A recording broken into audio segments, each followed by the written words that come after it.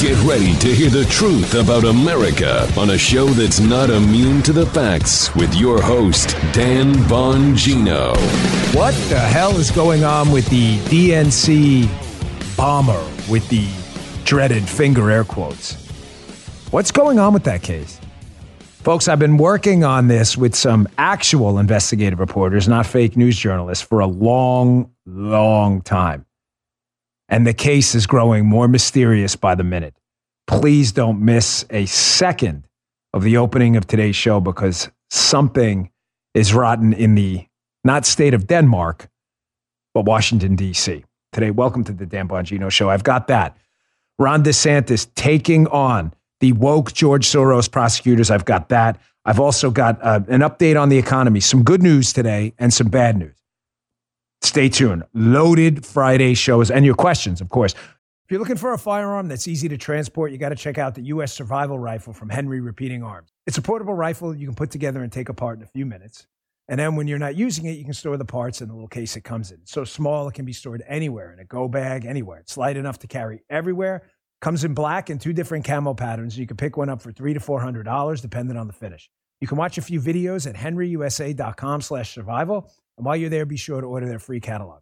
Henry makes more than 200 rifles, shotguns, and revolvers, and they're all made in America, backed by a lifetime satisfaction guarantee and the best customer service in the business. Go to their website. It's henryusa.com and be sure to order a free catalog. They'll send it with free decals and a list of dealers in your area. That's henryusa.com for a free catalog and decals and to see the Henry U.S. Survival Rifle. It's Friday, so... It's Friday! Everybody's excited about this. I don't know. I've said it's like an excitement. I don't know. Has someone got big plan? I don't know. There's like not much going on. I'm excited too. Maybe I'll explain that in the family not so friendly show and another date. But getting back to this show. So Darren Beattie, who is an amazing reporter at Revolver and a good man who I've spoken to many times, he knows what he's doing. He has been all over some of the open questions behind what happened on January 6th and the day before. Now, without getting into January 6th specifically today, because there's a lot of open questions there. Why were doors open? Why were people being waved in? Who were all these people who are on tape telling people inside the Capitol and now are not prosecuted? Those are all open questions. We understand that.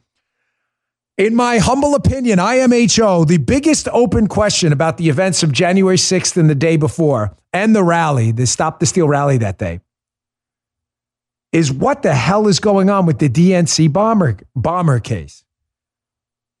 Now, if you remember, we were told that an individual who is on tape, and I'll play some footage from Revolver coming up in a minute that's on Rumble. I put the link. I rarely put a link to video in the show notes today.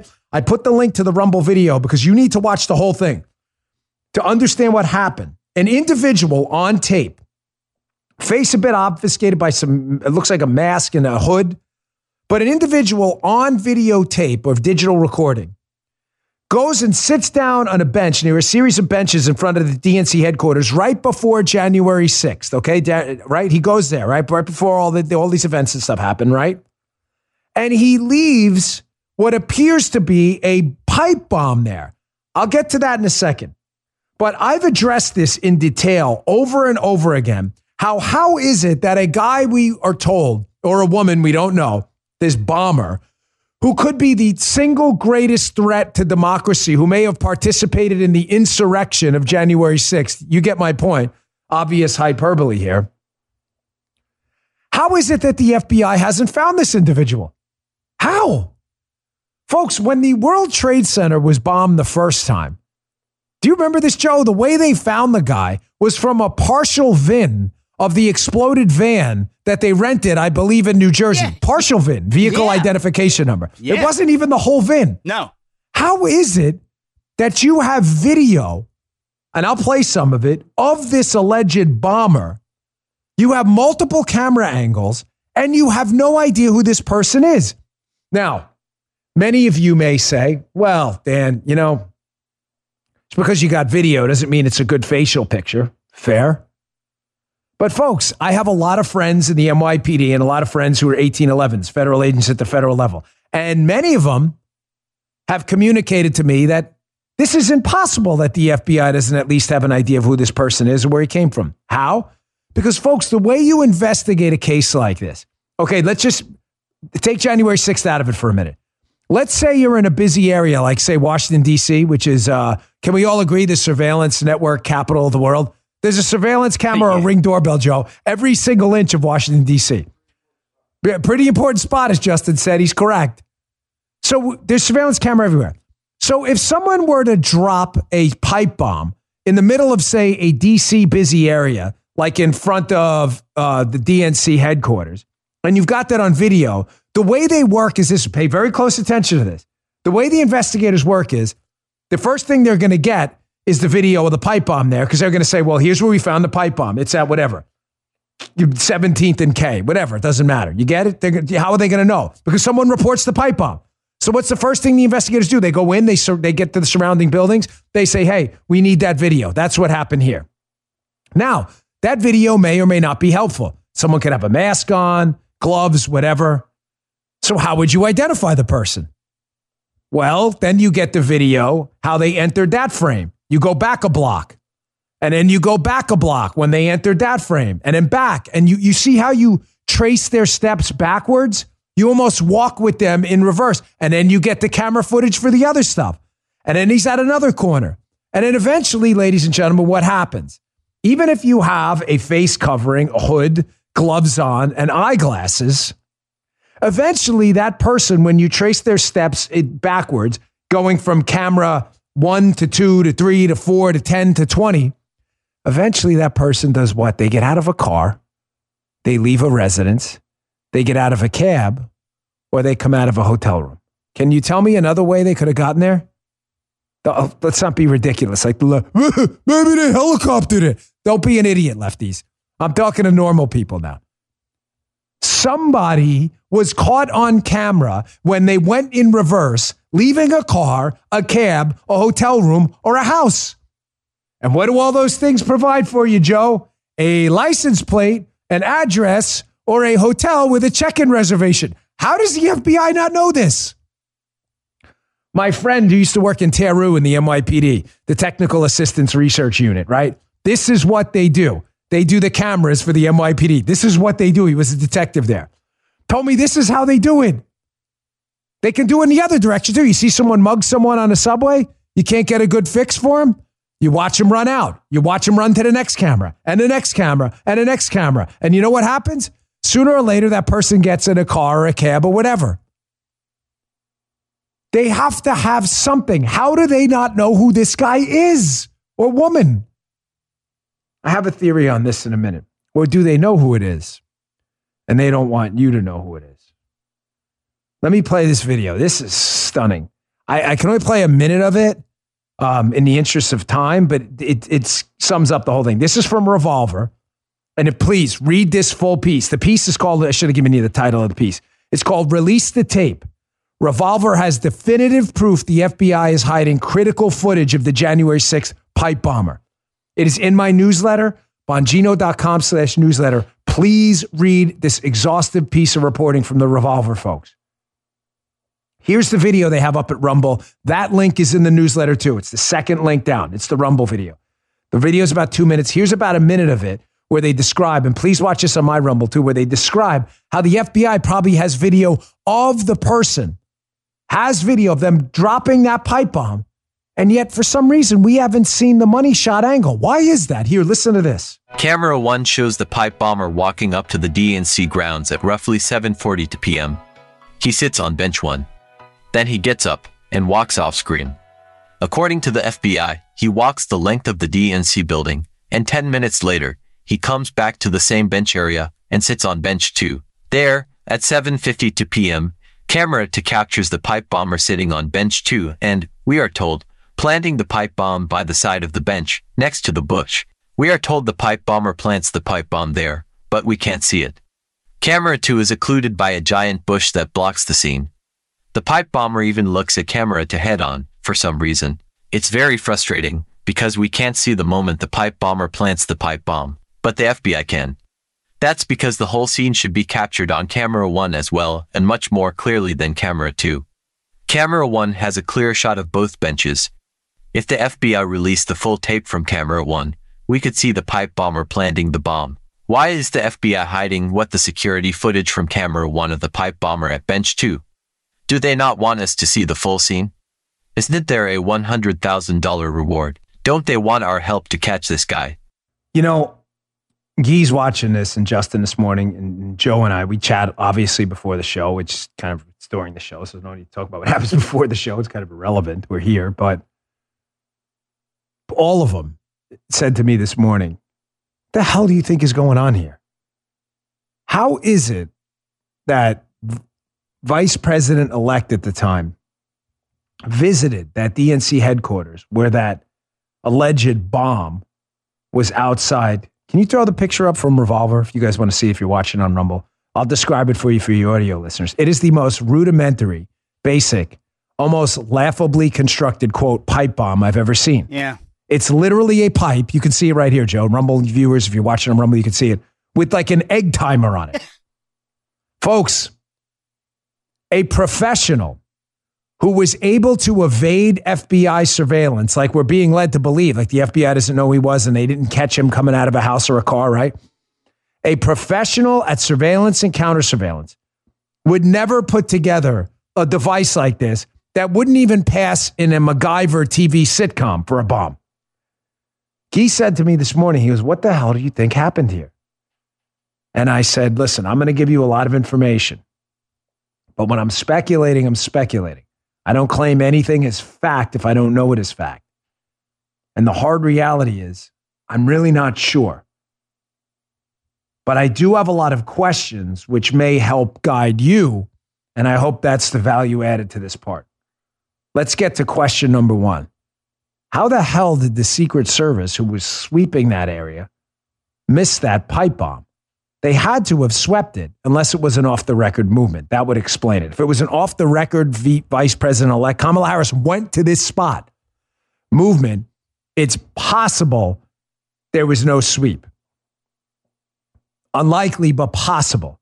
If there was a sweep, and it's called an EOD sweep, Explosives Ordnance Disposal Team, how do you miss that? It was left, obviously, for people to find, and it was constructed in such a ridiculous, over-the-top, rudimentary way. It was obviously meant to scream bomb. Ladies and gentlemen, it almost looks like, in my opinion, Joe, when we were in the training center in the Secret Service and we were instructing these people, these students, these agents, we would plant fake stuff like that so they would find it during the scene. Obviously, inert, nothing in it. But it was supposed to look ridiculous. Mm-hmm. That's what this looks like to me. How was this not found? How was it not found? The dog that would have done the sweep, in addition to a handler and a bomb tech, an EOD team consists of a tech, a bomb tech, and a dog team, okay? Everybody tracking? The tech looks for stuff. Obviously, the human tech isn't sniffing around. And the dog, using its ethmoturbinates, sniffs around for gunpowder. If that was an actual bomb sitting right there, how did the dog not sniff it out? What if it was inert, Dan? Well, if it was inert and a dummy bomb, why would someone plant a dummy bomb outside of DNC headquarters? Would someone affiliated with Donald Trump's enemies want to make it appear that there was going to be an insurrection on January 6th? And maybe leave a device they knew would be found that looked ridiculous but was inert, just to make sure that the FBI and others put out that there was a bomb at DNC headquarters to add to the drama that it was an insurrection? The answer is, ladies and gentlemen, I don't know. And I'm not trying to be silly, like I'm just asking a question, but I think it's up to us at this point to try and figure this out, because we're getting no answers from anyone, any kind of authority figure. The bomb clearly looks inert and looks fake. Now, you may say to yourself, here's another question. Well, Dan, we would likely know if the bomb was inert or fake because the FBI would have it and would fingerprint it. No, the device was detonated. But if it was detonated and it was real, say it was real, and I'm not one of these guys who's willing to knock out any possible solution. Say the bomb was real and they did detonate it. Did they fingerprint it? Did they take a sample of the explosive? You can trace the explosive in some cases. Did you get the serial number off the egg timer first? Guys, I'm thinking as an investigator, like if did any of this happen? And if it was inert, why would you detonate it? Evidence, fingerprints, serial numbers, unique explosive, non-explosive, dummy device. You don't want evidence? Folks, I've been all over this case. Julie Kelly, Darren Beatty, people like myself. I've had Julie Kelly on my show so many times I've lost count. She wrote a book called January 6th. Darren Beatty's been doing amazing work. Revolver. We've highlighted his work here. We have discussed this case ad nauseum. I'm going to end this segment of the show with this because I think this case is... My faith in federal law enforcement has been shaken over the last 3-4 years. Folks, you know, if you're a listener to the show and I don't run away from it, I've been an avid defender of the people I worked with in the FBI because they were good people, and I'm not going to lie to you for some cheap clicks. Oh, they were all terrible. The people I work with. Having said that, that's a limited group of people. I have completely lost faith in the management of the FBI. And I'll tell you this, I would not be surprised at all if there is a major scandal here. I only see a couple possible solutions, and I'll leave it at this. The so-called bomber was not a bomber at all. It was an inert device, and it was a political enemy of Donald Trump. I don't mean a political enemy of Donald Trump like Bernie Sanders. I mean like someone affiliated with a far-left group that hates Trump that planted that in front of the DNC to feed the insurrection narrative because they knew the Stop the Steal rally was going to happen the next day. That would explain why a dog didn't find it because it was never meant to go off because it wasn't real. The second scenario, which is highly unlikely, is it was a sophisticated bomber who knew to evade the DC surveillance camera network, who was so sophisticated they put together a crap device that never went off mistakenly somehow, screwed that up. And that person was looking to cause an insurrection, yet the FBI, for some bizarre reason, doesn't want to release the money shot video of what that person looks like. I don't know. I don't know where I'm leaning here.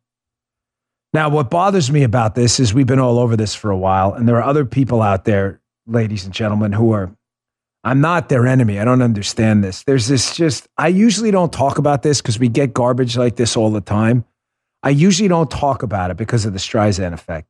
But I got particularly perturbed this morning when I woke up to a couple of emails from listeners like, Dan, have you heard this guy invoke your name, suggesting you're hiding information about January 6th? So when I was done laughing about hiding, if it's really weird how I'm hiding January 6th, considering, like I said, I was covering it on today's show no matter what. We've covered it ad nauseum. I've had all them as guests on my radio show. That's really, really strange how we'd be hiding anything. So I heard this guy, this is an individual by the name of Bobby Powell. He was on a podcast, and he's talking about how I'm hiding a tape about January 6th. But he says something very interesting here, and I want to prove to you, because I got a bunch of emails. Dan, are you control opposite? Yes, control. I'm controlled. We're controlled by everyone. Gee, you got the control. The boss, is he telling you what to do? The boss isn't me. Gee's controlled too. Guy says something I'm going to prove to you that people go out there and use my name and others to lie to you to get clicks. They lie. They're lucky I'm not a litigious guy. They lie to you, and I'll prove it to you right here. Listen to what this guy said about a tape I'm supposedly hiding about January 6th. Check this out. I first gave Dan Bongino my video through Facebook on in June of last year. I think it was June 6th, or right about then. And he never replied, not a single time. But you know how on Facebook Messenger you can see down in the right hand corner, you can see that little icon that shows that the person that you've messaged has seen it, right? Yeah, of course. Okay, so I know that he saw this, and I doubled down because after a year had gone by, I sent him a registered letter. I was sitting in a pizza shop not a quarter of a mile away from his house, his home studio in Palm City, Florida, when he was signing for that package. And that was last December. Okay, folks, I don't know Bobby Powell from Powell Bobby. I have no idea who this person is. I usually don't highlight this stuff. I was on Stu Peters' podcast, which, by the way, we have at Rumble, which I provide as an investor, as a free speech platform for everyone, even people who attack me. So they conveniently put in the headline a clickbait title that I'm hiding this video. Let's address the Facebook thing first. There's about 7 people, or maybe more, have access to my Facebook. They check messages all the time. I check them during my radio show. Even then, I don't get to all of them. Why? I put a picture. I was going to show you the back end of it, but it's a waste of time because of people who think, Paul Ryan's telling me. They're not going to believe it, so it doesn't really matter. I get about per hour. I woke up this morning at 5 o'clock. I took a screenshot to send to Guy. You can at least vouch for me. I sent it to you, right? In 10 minutes, I got about 25 messages at 5 o'clock in the morning. What do you think I do all day?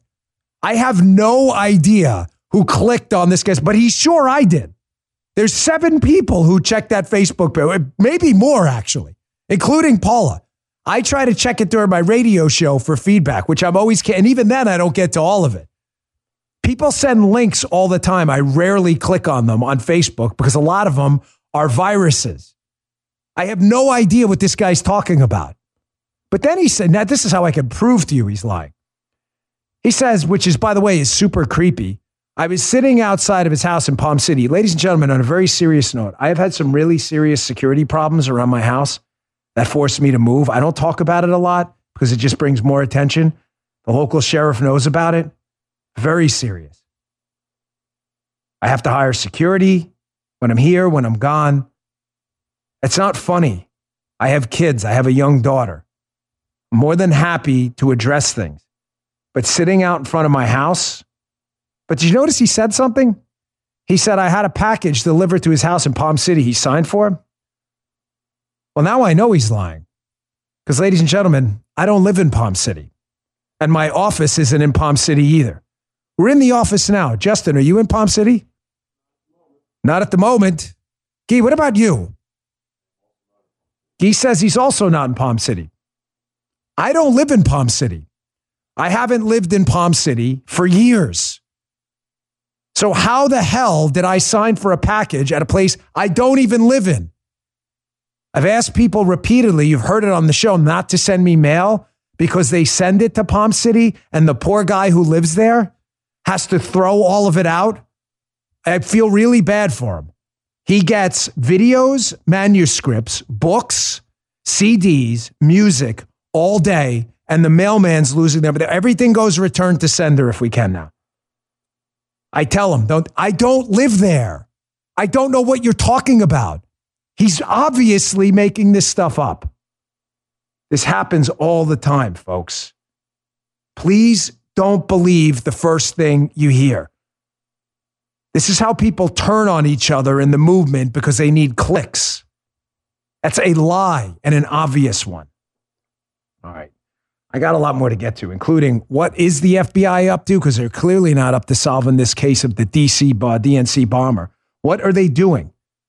Stunning expose by Project Veritas coming up, and then Ted Cruz grilling Christopher Wray, FBI director, yesterday.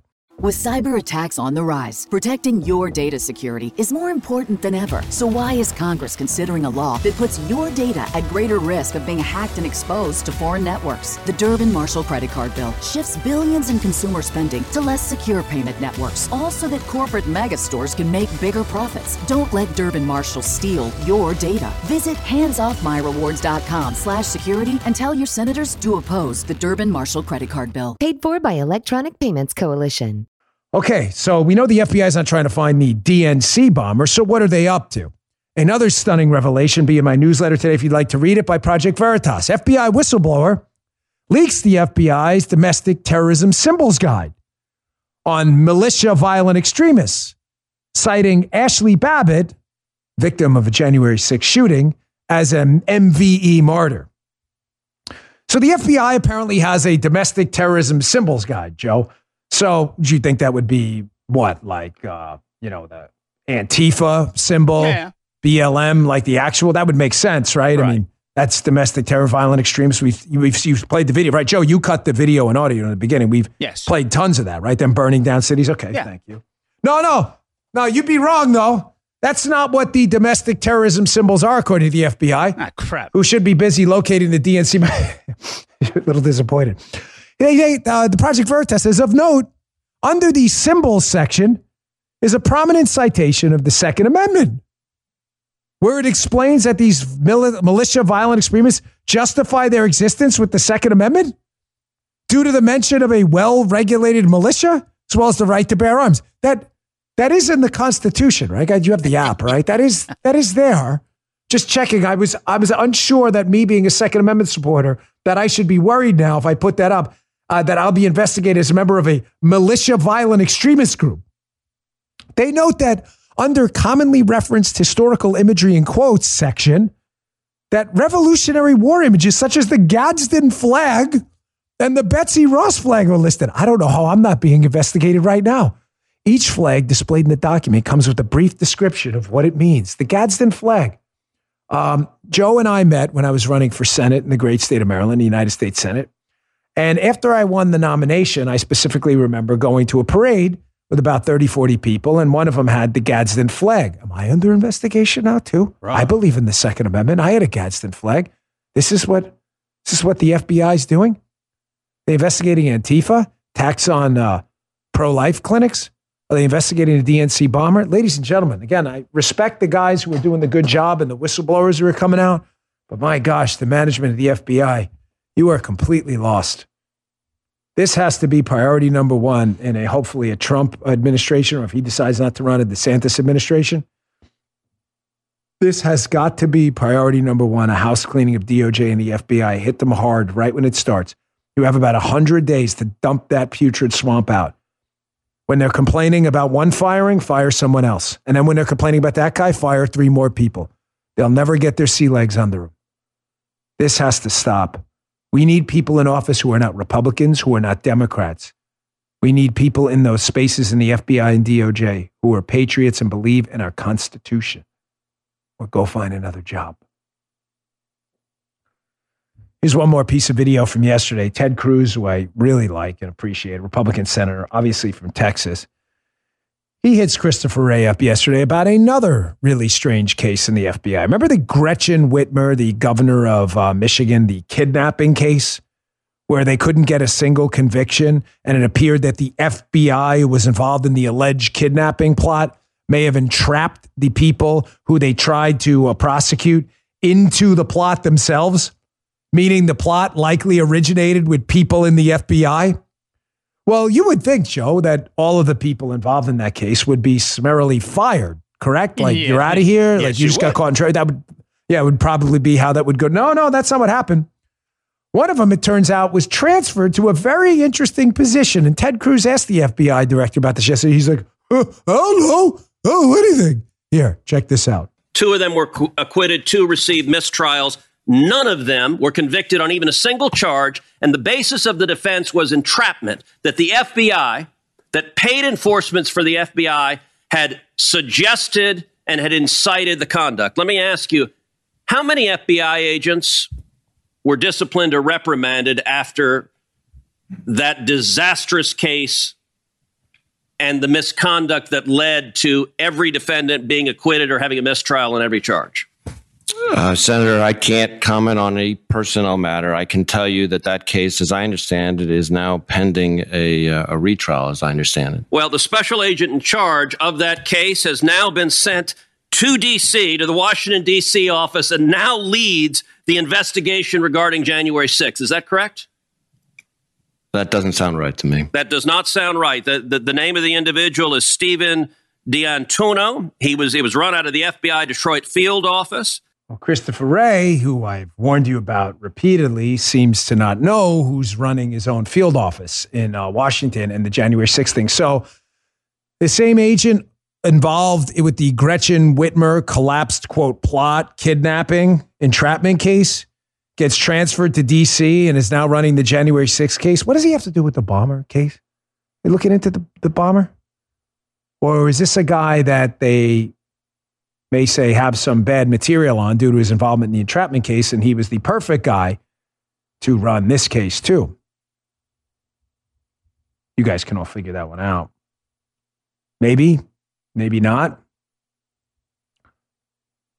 Folks, let me just tell you from inside experience, the 2 most powerful offices in any federal agency, Secret Service, DEA, FBI, in every agency, or what? You guys got to guess? Every agency. The SACs, the special agent in charge of these offices, are the anointed ones in their agency. New York and Washington, D.C. Matter of fact, we had a joke when I was in the New York field office. We would call it the flagship. Why would we call it the flagship office? We even had shirts made, the flagship, because it pissed off the WFO guys, the Washington field office guys who thought they were the flagship. I'm serious. We have to ask any New York agent. They'll tell you. We had shirts made, the flagship. You're telling me the FBI director doesn't know who's running, who the managers are in his Washington field office in charge of the January 6th case? Folks, again, if you believe that, I've got a house over in Palm City to sell you that's real cheap right now, even though I don't even though I don't live there. I don't live there. I'll sell you real cheap. Something's going on here. And I'm afraid that the people in charge are the wrong people, and they have something on the wrong people, and they're putting the wrong people in charge, knowing that the wrong people will continue to do the wrong thing. You get what I'm saying, Joe? And if they don't, then they'll expose their wrongdoing. This doesn't make any sense at all. Man, this show is like flying by. My gosh, did I spend too much time on stuff? It's like 34 minutes in. I'm getting the good stuff. Okay, here is another episode. It's been a while of Ron DeSantis Strikes Again.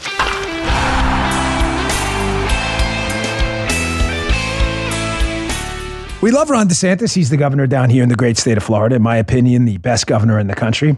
So Ron DeSantis is really not having these George Soros prosecutors run his state. That's not the way it's going to go down. So Ron DeSantis, who is the governor of Florida, we have a prosecutor down here in the 13th Circuit who is a complete zero, a guy by the name of Andrew Warren. He's terrible. He is one of these guys who subscribes to the Soros type ideology that the victims of crime are to get screwed over and the perpetrators of crime are the victim. That's him in a nutshell, because I got a lot to get to. Okay, that's Andrew Warren. The man is a disgrace to prosecutors all over the country. So rather than take it like a lot of other governors, even Republicans included, are around the country, Ron DeSantis is like, we're going to hold a presser. And we're going to suspend Andrew Warren in front of the entire country, which is exactly what you need to do. Watch for yourself. When you flagrantly violate your oath of office, when you make yourself above the law, you have violated your duty, you have neglected your duty, and you are displaying a lack of competence to be able to perform those duties. And so today we are suspending State Attorney Andrew Warren effective immediately.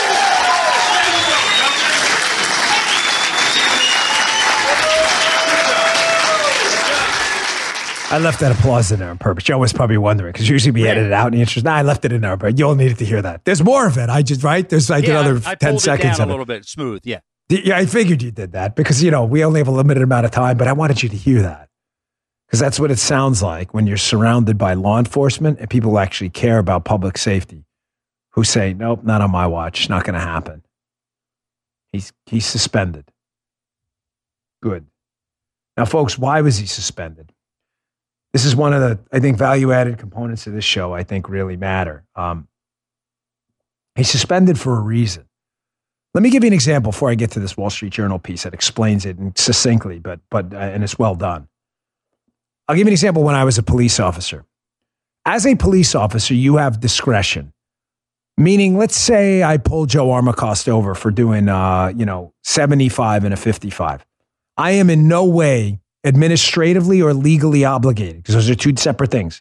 Either administratively obligated by the NYPD or legally obligated as a police officer for the state of New York within the NYPD. I'm not obligated to write him a ticket. You have discretion. And it happens all the time. My daughter got pulled over last week. The police officer was kind enough to let her off with a warning. Happens all the time. Here's what you cannot do, however, as a prosecutor or a police officer. Granted, they have different roles, but the police officer example, because most of you haven't had contact with a prosecutor, thankfully, but you probably have with a police officer. Here's what the police officer absolutely cannot do administratively or legally. He cannot say to the shift supervisor as he's going out to get in his car, hey, Sarge, yeah, I'm not writing speeding tickets anymore, ever, for any reason. Well, legally, that's a kind of squishy, just so for precision matters. But administratively, you'll be fired immediately. That's your job. You may not like it. I hated it. I rarely wrote traffic tickets. Rarely. Believe me, I hated it so much. But it is part of your job. You can't say I'm not going to do my job and then collect a taxpayer check. Does everybody get that? You can say I'm not going to write this guy a ticket. You cannot say I'm not going to write anyone a ticket ever. That is what this prosecutor wanted to do with entire categories of crime. The prosecutor, Warren, is perfectly entitled to say, I'm not going to prosecute Joe for this crime in the Tampa area of Florida because Joe did X, Y, and Z, and I think it's a mitigating factor. Fine. Let's say Joe committed a bank robbery. God, poor Joe. What he cannot say is, I'm not going to prosecute Joe for the bank robbery because I don't prosecute bank robberies. You see the difference? Oh. Wall Street Journal. They note DeSantis ousts a progressive prosecutor. They note so they get to nullify the laws duly passed by the state legislature. To take a position, you have to veto power over the laws of the state. That's untenable, DeSantis noted. The Journal says DeSantis is right about that. For a prosecutor to announce ahead of time that he intends to decline whole categories of cases simply because he disagrees with the legislators who wrote the criminal code is an abuse of discretion. Bingo! You are absolutely 1,000% correctamundo. I can decline to prosecute Joe for a bank robbery. Not a good idea, but I cannot decline to prosecute bank robberies in general. Andrew Warren deserved to be suspended. He's a disgrace to his profession. All right, moving on. A lot to get to, including your questions coming up. I found this story fascinating. TMZ covered it. Aaron Rodgers, he's a pretty talented quarterback, Green Bay Packers. I saw this, and I know this is kind of not typically what we cover during the show, but it is Friday. I hope you'll allow me some leeway. And the reason I bring it up, if I may, without getting depressing, pun intended. Depression runs in my family. Depression's a very real thing, folks. I've had it. It doesn't, I don't like showing weakness. I don't like telling you that. That's not a cry session. I'm not a snowflake. Everybody's got issues, whatever, who cares? But I've had it, and I don't know how to describe what it is. For those of you who are depressed, who have been there, you know how it is. My wife and I used to call it the black cloud. And what makes it different than sadness is there's typically a genesis of your sadness. Someone dies, someone breaks up with you, you lost a lot of money, you're fired from a job. That's not depression, that's sadness. There's a big difference. It's perfectly logical to be sad if you get fired from a job you love. Depression's different. Everything in your life could be going great. Folks, I have the greatest life ever, thanks to you. Ever. I mean that. I'm objectively stating people may have lives as good as mine, not better. And it's due to you. I've been through a lot of trauma, but we've come out. You've given me this microphone.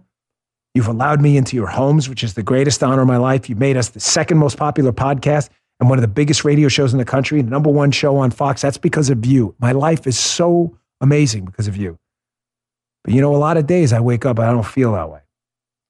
And it's hard. My wife can tell. Again, she calls it the black cloud. It runs in my family. It's not just me. It's a long story. Having said that, I saw this story about Aaron Rodgers, how he credits psychedelic ayahuasca, the plant, for the best season of his career. If you watch my Fox show, I've covered this quite a bit. The explosive growth of mushrooms, the use of, MDM, ecstasy, ayahuasca, and other psychedelic compounds, because I'm fascinated by what they do for people with depression. I've been considering trying it myself. I know the lefties think this is all funny, but I can already see the tweets. Oh, maybe Dan Bongino will kill himself. I get it. We'll all laugh with you. You guys are hilarious. But there are people out there really suffering. And if this is a potential solution, mushrooms, ayahuasca, again, ecstasy and other drugs out there, psilocybin, then we damn well better entertain it, because I've been through this and it's terrible. Here's Aaron Rodgers talking about how he tried ayahuasca and apparently led him to a greater sense of self-love. And you know what? Again, you think this is funny, you want to laugh at it. I'm not saying you, but the libs out there just make fun of this in the show. That's fine. You do that. But if this can save some people, especially our soldiers, many of them who find themselves with PTSD in a constant state of depression, then I don't really care if you're laughing or not. This stuff is important. Listen to him describe what happened. He was on the podcast. Check this out. We talk so much about mental health. Marshawn Lynch had a classic kind of retirement press conference talking about taking care of your mentals. And we talk so much about mental health. And to me, one of the core tenets of your mental health is that self-love. And that's what ayahuasca did for me. It was help me see how to unconditionally love myself. And it's only in that unconditional self-love that then I'm able to truly be able to unconditionally love others. Mm-hmm. And what better way to work on, for me, in my own, this is my own belief, but what better way to work on my mental health than to have an experience like that? I mean, the greatest gift I can give my teammates, in my opinion, is to be able to show up and to be someone who can model unconditional love to them. And that's the best thing I can do for my family, too. To show them and to model. The do matters, right? Don't be a hypocrite. What I say in the show all the time, Joe, for 8 years. Talk is cheap. The do matters. Yes, sir. I want to model unconditional love for them, too. I have not taken psychedelics, but I'd be lying to you if I said I'm not strongly considering it. I had a rough time with a lot of stuff. Just so you know, I believe so passionately about this. I'm going to be doing a segment on my Fox show tomorrow night about it, about the use of psychedelics with a mental health professional with a medical degree. You know him, Dr. Cariotti. He actually knows a lot about this. So check it out if you see fit. I've got some economic news, good news and bad news, and then we got your questions. They're very good today. Okay, folks, so there's a couple things going on with the economy. The jobs numbers came out. We added 528,000 jobs last month. That is a very good number. Please, dude, I refuse to do what these maniacs on the other side do. We live in America run by an economy where people have jobs. I'm not going to talk the place down and hope everyone suffers to defeat this buffoon in the White House. We can do that easily. He's obviously incompetent. We don't need to hope people get poor to do it. The number came out. Having said that, the pace of job openings is now slowing, and we are in a little bit of trouble. We're in a lot of trouble. And I think the coming quarters and the coming months, I hope and pray I'm wrong. I'm in no way trying to talk down the economy. Please understand. Due to the productivity numbers going down, the PPI numbers going up, and the inflation numbers maybe leveling off but staying high, I think we are in for a massive job shock, and I hope and pray I'm wrong. Having said that, we are in an inflationary crisis. We are now in a recession, as defined by the 2 quarters of negative GDP. We are in an actual recession right now, even though paradoxically we're still adding jobs. I think that's because of the corona, the dip in the corona the job numbers. But keep in mind, our labor force participation is still at near historic lows, meaning a lot of people who left the workforce during corona did not come back. These are not good signs. Here's MSDNC, Joe Scarborough, talking about this new Inflation Production Act, which they hilariously call the Inflation Reduction Act. And Joe Scarborough apparently didn't take an Econ 101 class. He's talking about how in this new Inflation Production Act, how the price controls are going to put on medicine, how they reduce inflation. Apparently he doesn't understand how resources are allocated. He could have got this from a Charlie Brown encyclopedia. Listen to this is like second grade stuff. Here, check this out. It's interesting. I guess Mitch this and Republicans are against stopping prescription drugs and those prices from being hiked because that's anti-inflationary.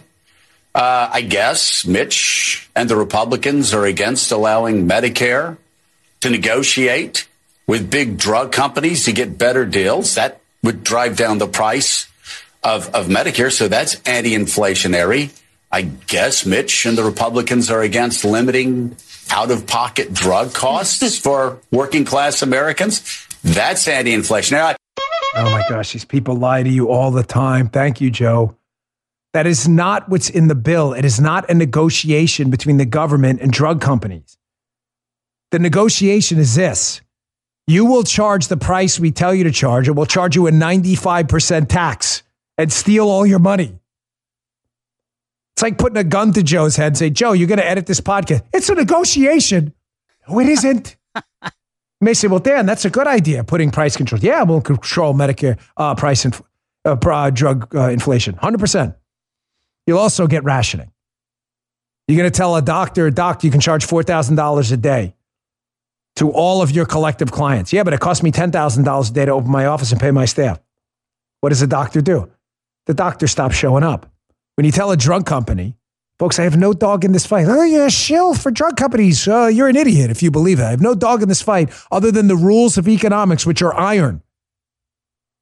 You tell a drug company, you're not going to be able to recoup your costs for the R&D of the drug because we're telling you to charge this. What are they going to do? They're just not going to open up their office and produce the drugs. Econ 101, folks. They keep lying, too, all the time. Just one more quick thing from the Blaze, showing you how the economy, and they keep lying about it.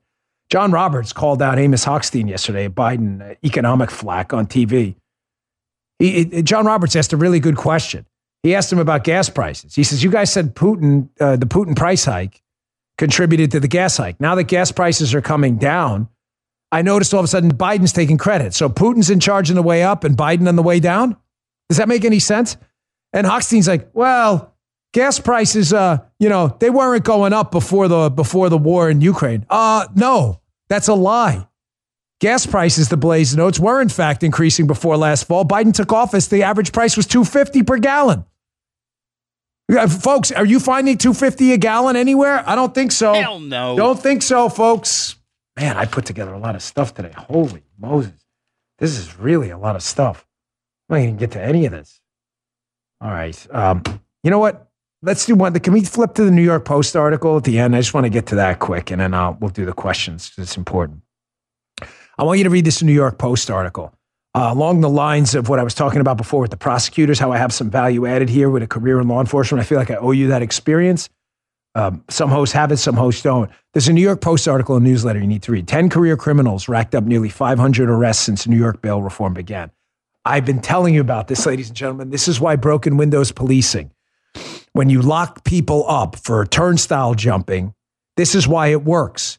Because the same guy who jumps the turnstile, Joe, and doesn't pay the fare is the guy who rapes a woman on the train. There are an increasingly small number of people committing most of the crime in big cities. When you lock them up, just like this New York Post article indicates, the crime slows down. When you let them out, crime goes crazy. Read it. That's what matters. Okay, questions. Questions for Dan. I got to do my intro. We've been coordinating that pretty well. Hey, Dan, at Bob Richardson 3. How often should someone train to maintain proficiency with a firearm for home and personal protection? How do you train? Well, I can tell you when I was a federal agent, we had to shoot monthly. And monthly, I saw no diminution in my skills at all. When I was shooting quarterly, when you're in the Secret Service and you're in D.C., you have to shoot monthly. Don't ask me why. When the answer is I don't know. I'm not sure I'd be a smartass. When you're in the field office, you have to shoot quarterly. I found minor diminutions in skills quarterly. Monthly, if I shot even 30 rounds, I stayed tight. That's just my opinion. You may be a really good shot and may not need to shoot monthly, but I felt it was better for me. Hey, Dan, at MTX Press. Been watching your show. Love them. Thank you. And I'm interested in the how to defend yourself parts. I have several handicaps. Is there a way I can still train to protect myself? Well, I'm sorry to hear that. I don't know what your handicaps are, and obviously you're under no obligation to disclose them. I am not. I don't have any known handicaps as would be defined in common usage, but I do have severe arthritis, and I can't move my left arm. So from my experience, what you can do is if you take a Brazilian Jiu-Jitsu class or anything like that, again, I don't know the limitations of your movement, you can work around just about anything. I can't move my left knee much either. So what I would do is I would always armbar a subject's left arm because the way my right leg can go around their head and create the crank part, I can't do it with my left leg. Also, I know if I'm boxing, I box southpaw now. Why? Because my left arm doesn't straighten, so I can't jab. So I jab with my right arm, and if I want to, it's probably giving away all my secrets, but if I want to hook with my left arm, my arm's already cranked because of my arthritic elbow, kind of like Joe Frazier had it. So if I want to hook, I turn and box traditional. That means I'm going to hook you at some point. So you can work around it. You just got to find what your limitations are and find different ways to create the same moves. Hey, Dan, Publius Veritas, in your opinion, what's the single most effective way you can get involved in political change other than voting and running for office? Volunteering. Go out and knock on doors. It makes a huge difference for candidates. If you don't have the time to do it, find some time. It really matters. I had the best volunteers in the world for my campaign. I owe them big. At California Refugee, hey, Dan, do you think Bitcoin will have any relevance when the stuff hits the fan, or should I cash it in to fill my tank and maybe buy an extra loaf of bread or two? I love Bitcoin. Where the technology of crypto is going to flush out, there's a lot of scams out there, unfortunately, too, giving crypto a bad name. I believe in Bitcoin. I think it does have a role, especially blockchain. I can't tell you what to do with your money. If I had it, I don't have a ton of it. I would hold and see where it goes. I think the technology, the blockchain technology is amazing, especially with government spending money like crazy. At AV Law 911, hey, Dan, how are you doing after your road trip? Man, was I tired. I got through yesterday's show with a lot of espressos, and I love doing it. It's not like hard work. I don't want to be dramatic, but I was tired. I left the house at 5 o'clock in the morning, got back on that flight at about 11, got to sleep about midnight, only slept like 3 hours. I was exhausted, but I'm doing okay now, and my daughter's doing great too, so thanks for asking. If you want to see some video of it, I got on my locals. It's a short video, but it's pretty good. Dan, could you please state again why Google's so evil and why you've cut them out of your life? My husband doesn't believe me, and I need those facts again. Okay, I haven't cut them totally out of my life. I'm never going to lie to you. I still have some Google products. It's hard. They're attached. It's a slow process. I have canceled the Google Ad Network on my websites. I canceled YouTube. I don't do YouTube. The last video we left on our YouTube account is why we're leaving YouTube. We've canceled a bunch of other Google products for our business too. The reason is just a couple of reasons. Number one, their SEO. They use their search engine to guide people towards fake news sources on the left. Second, they use YouTube to discriminate and ban against conservative content. And third, they cancel and boycott conservatives using their ad network to make sure you can't speak. It's really as simple as that. Thanks for your question. Is this the last one? Oh, I love this question. Hey, Dan, at Hometown Girl 22, greatest guitarist of all time. Oh, I'm going to get in a lot of trouble for this, Joe. Tell me if you agree. I know, because this is one of those questions you could create a lot of enemies. I'm just going to give you my opinion, and in no particular order. Jimi Hendrix, Jimmy Page, Eddie Van Halen. That's just my opinion. Don't hate me. Joe? Not bad. I like different ones, but not bad. Well, who are you? I'd love to. Joe is an actual professional musician. You're going to say Clapton? I mean, well, Clapton, Prince? Angus Young. And Jimmy Page, I like a lot too. Folks, let me tell you something. Take Joe's opinion, not mine. Seriously, I know let's call it the Dan Bongino show, but you can call it the Joe Armacost show for that. He is a professional musician. He knows. So take his opinion, disregard what I just said. But we both agree on Page. Yeah. Page is man. And Hendrix, come on. Hendrix was just ridiculous. I mean, the guy was just from another planet.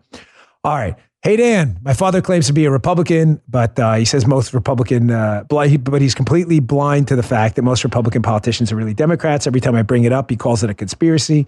He doesn't understand the Constitution or understand how tyranny develops. He has no interest in learning these topics. How do we communicate with people like this? The answer is slowly, over time, and always bring the facts. Do not ever come without receipts, because they'll say, how do you know that? And if your answer is, I don't know, your credibility is completely lost. This is the last one. At Maya the Husky 13. Hey, Dan, what was the largest fish you caught since moving to Florida? A goldfish at the St. Joseph's Fall Festival 2 years ago. I don't fish, but I put that in there for, it's goldfish. I died about a week later. So thank you all for your questions. Hey, don't miss my show tomorrow night, Unfiltered on Fox 9 p.m. The monologue. I don't want to say what it is because I'm afraid someone's going to fleece the idea. The monologue is amazing, and it goes right at the heart of the Democrat scam. Don't miss the mono. And I have that mixed martial arts fighter who took that guy down in New York. He'll be a guest. And I've got Dr. Aaron Cariati about the use of psychedelics. Check it out. Don't miss it. I'll see you all later. Good day, sir. You just heard Dan Bongino.